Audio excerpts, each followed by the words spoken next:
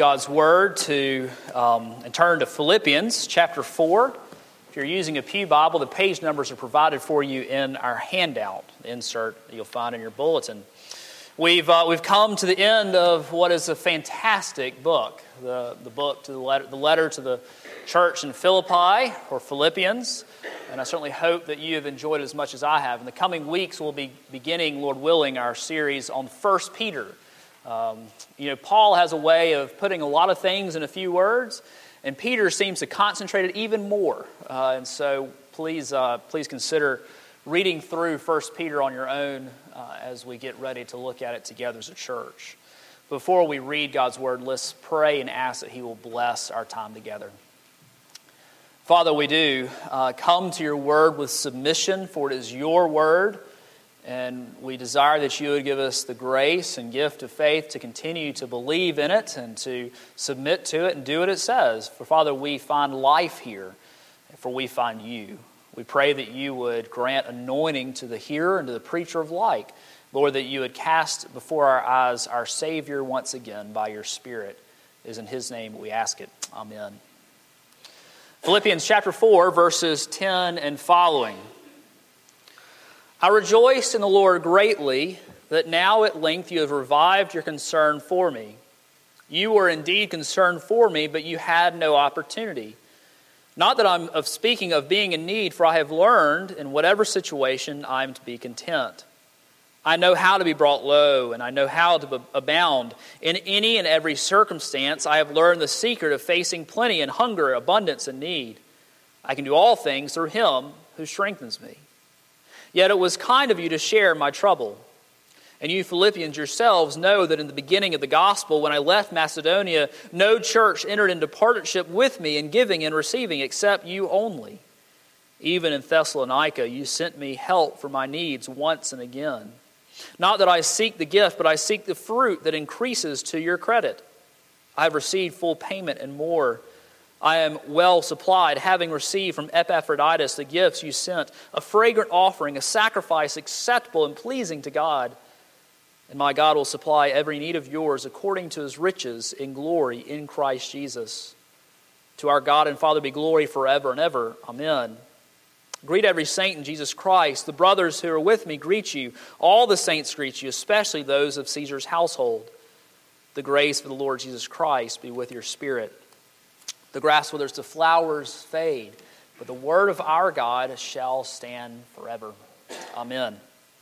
Well, as we come to the end of this great book, I'm struck that there are very many similarities between the Philippian church and ours. The Philippian church was known as being a loving church and a friendly church. And I believe the same can be said of ours.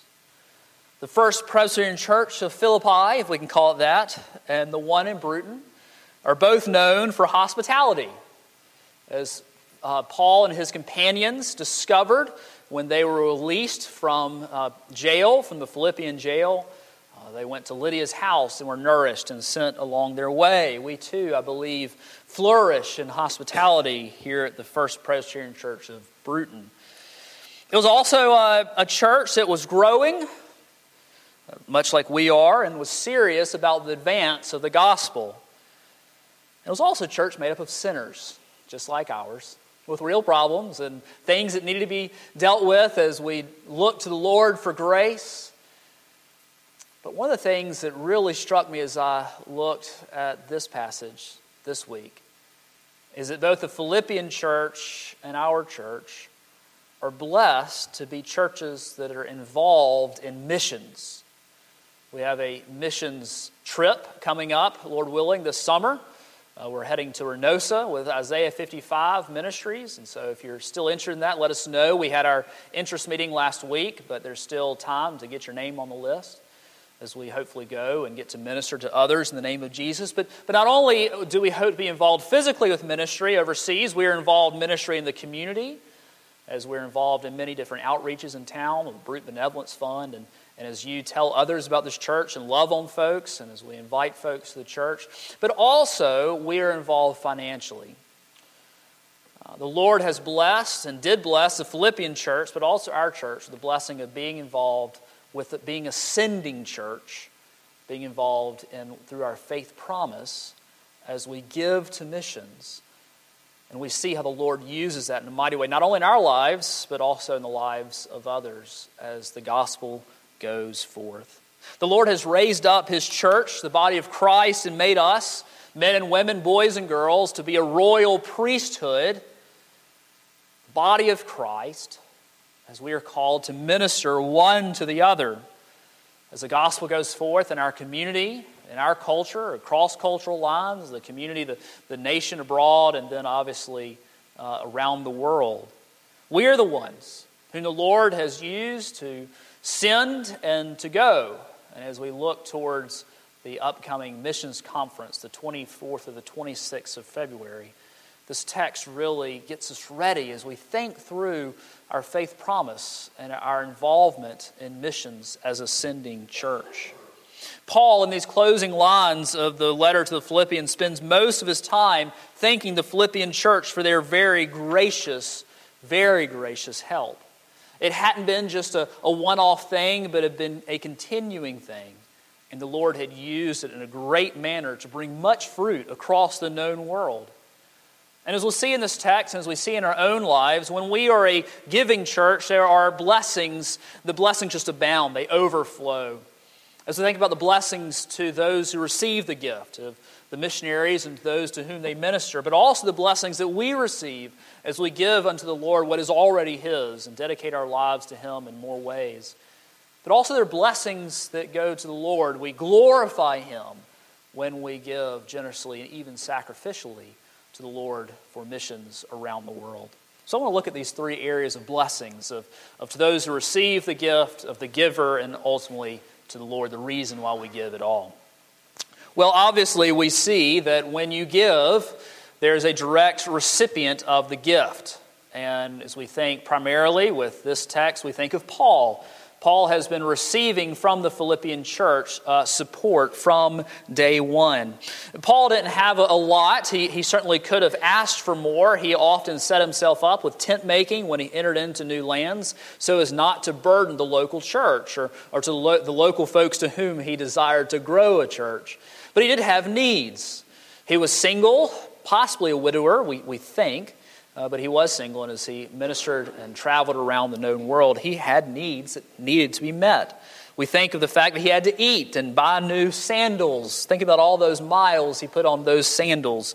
He had to pay for transportation, such as ships, when he went over the sea. He had to rent lodgings and also help those who would be traveling with him. He had needs, and so when he showed up in Philippi with Luke and Silas and Timothy, he entered into ministry there. He found just a few Jews and no Christians. But by the time he left, there was a growing church with Lydia and her household and the Philippian jailer and his household and other brethren, we're told in Acts. Apparently, Lydia and the Philippian jailer had gotten pretty busy about evangelism in their own ranks. And many folks were coming to know the Lord. And when he left, apparently, Paul and his companions didn't go without material aid from the Philippian church as they ministered in Thessalonica and then outside of Macedonia. Do you have an iPhone? I imagine many of you do. And you know, when the new iPhone comes out, your iPhone is suddenly obsolete. You know, they've actually done studies I heard this week. There was a new study out saying that warranty claims for iPhones skyrocket when the new phone comes out. Because suddenly our care and concern for our own iPhone dwindles and wanes because we already have the next one on our minds. Have you ever seen the pictures of the crazy folks who go and they spend the night for days and maybe even up to a week outside the Apple store waiting to get their hands on the next iPhone 30 seconds before the next person? These people are called early adopters. Okay, they adopt early into any new technology. Well, the Philippians, the first Presbyterian church of Philippi, they were early adopters when it came to supporting missionaries. In fact, of all the churches that we read of, I really think Philippians, may be wrong in saying this, but no other church comes to mind in their physical support of Paul, but I could be wrong on that. But certainly nowhere is anyone else commended like the Philippian church for their support. And so we read in verses 15 through 16, "And you Philippians yourselves know that in the beginning of the gospel, when I left Macedonia, no church entered into partnership with me in giving and receiving, except you only. Even in Thessalonica, you sent me help for my needs once and again." Not only were they early adopters getting in on the ground floor, they were also repeat customers because they kept sending Paul the help he needed. In fact, we see this in 18a. "I have received full payment and more. I am well supplied, having received from Epaphroditus the gifts you sent." You'll remember that Paul was in prison at this point. He was most likely in Rome. And when the Philippians heard that he was in jail, they quickly sent Epaphroditus with physical aid that they might help care for him. Well, think about our missionaries that we support through the Faith Promise. So those of you who don't know, our Faith Promise is the vehicle by which we support local and foreign missions at our church. It's above the tithe, so the Lord is commanded to give back to Him 10% of all that we receive. It is beyond what we give to the local church. It is that which the Lord has put on our heart to give, that we might promise in a year to give to the Lord to send out to our missionaries. When we think about the missionaries, there are, I think, 12 on the back of your bulletin, if I counted correctly. We added a couple, too, at the bottom this week, whom we started picking up in January. There are 12 foreign missionaries, if that's not correct. Feel free to tell me later. And 4 domestic partners or missionaries or missionary agencies. Our church has, over the last several years, floated between a $38,000 and $40,000 budget, and that's pretty phenomenal. The Lord has blessed us greatly in our endeavor to support missionaries around the world.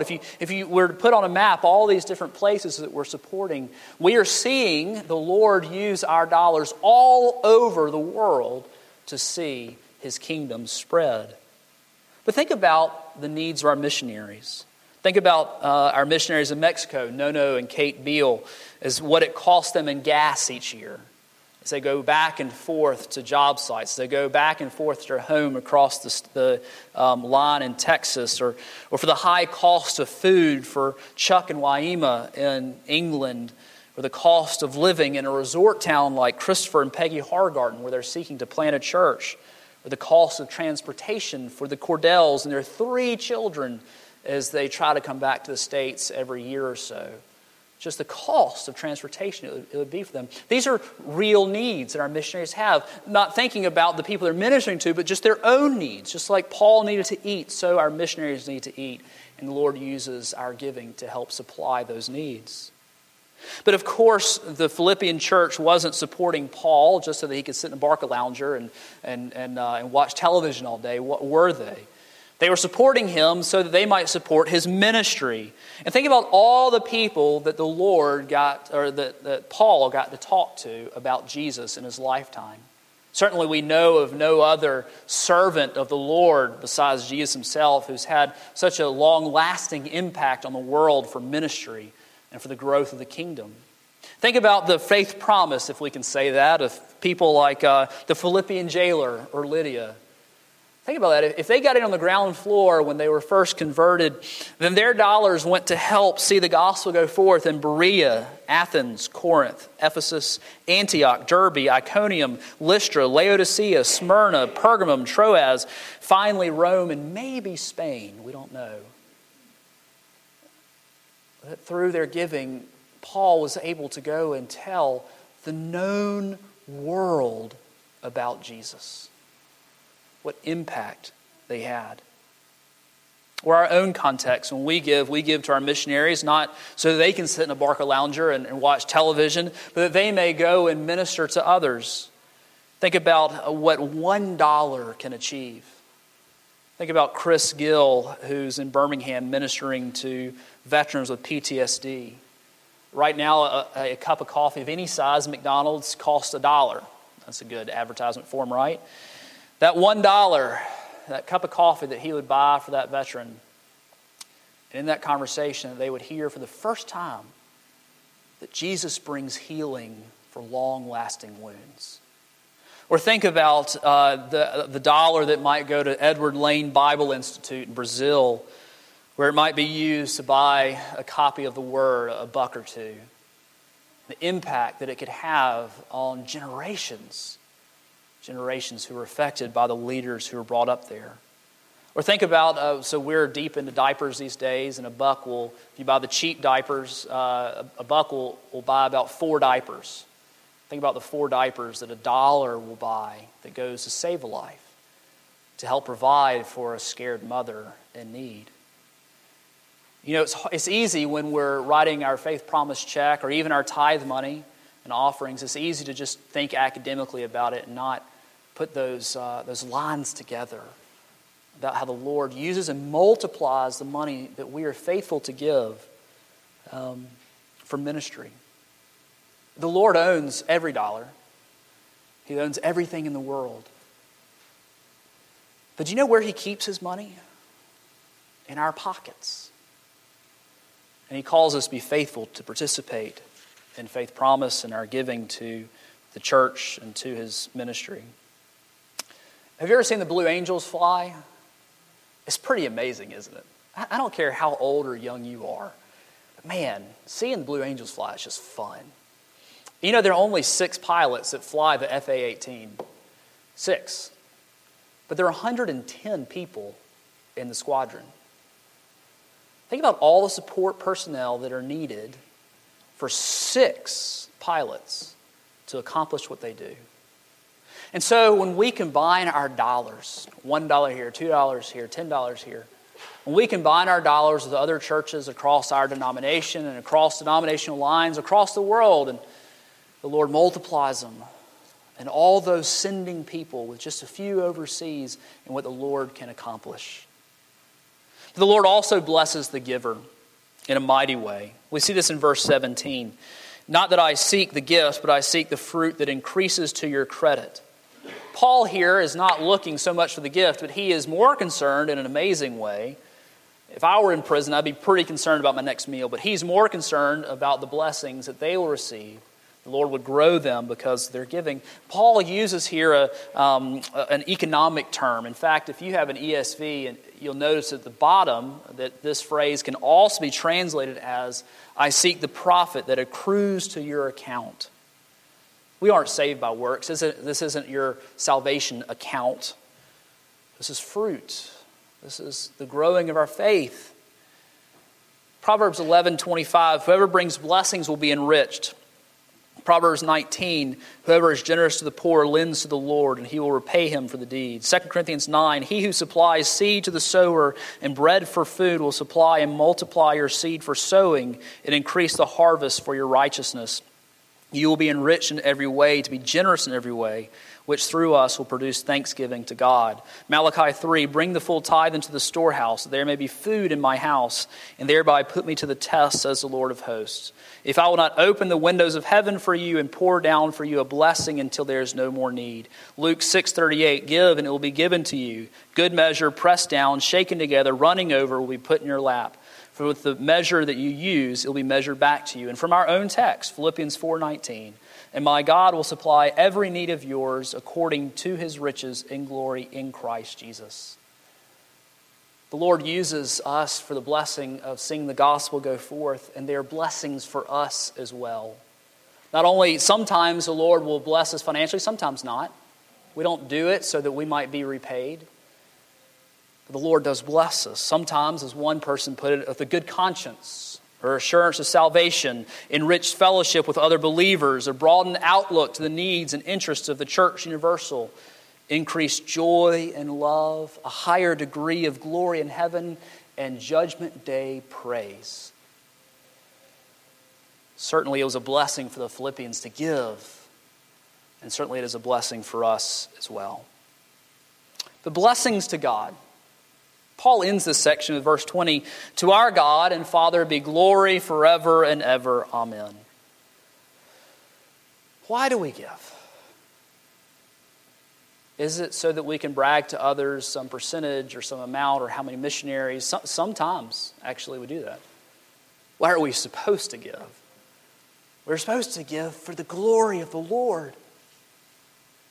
Think about how the Lord is glorified When a deaf child in Reynosa hears for the first time from the hands of his instructor that Jesus came to die for him.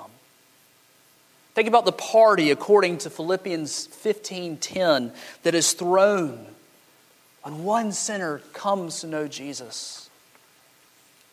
Think about the glory when villages are converted. Think about the glory and pleasure of the Lord when people turn to Him for salvation. He is glorified in our midst when we do that. He's glorified in our giving, and He's glorified to use our paltry efforts for His glory to accomplish the spreading of His glory and His kingdom around the world. My friends, what an amazing privilege we have to participate in the sending of missionaries. We are missionaries in this town to our families, to our homes, to our workplaces, to our neighbors. And we have the privilege of helping send missionaries all over the world that more people might know Jesus. So as we come to the Faith Promise about a month from now, I commend you to be praying even now the Lord would lay upon your heart, above your tithes and offerings, of how the Lord might use you for giving to see His kingdom extended all around the world. Let's pray. Father, we thank you for allowing us to cooperate in ministry with you. We thank you for using broken, crooked, wretched sticks like us to show the narrow way of Jesus. Father, we pray for laborers that would go out in our own neighborhoods, in our own nation, and around the world, that a great harvest of souls might come, Father, from your people being faithful. We pray that you would do all these things for your glory and your glory alone. In the name of Jesus we ask it. Amen.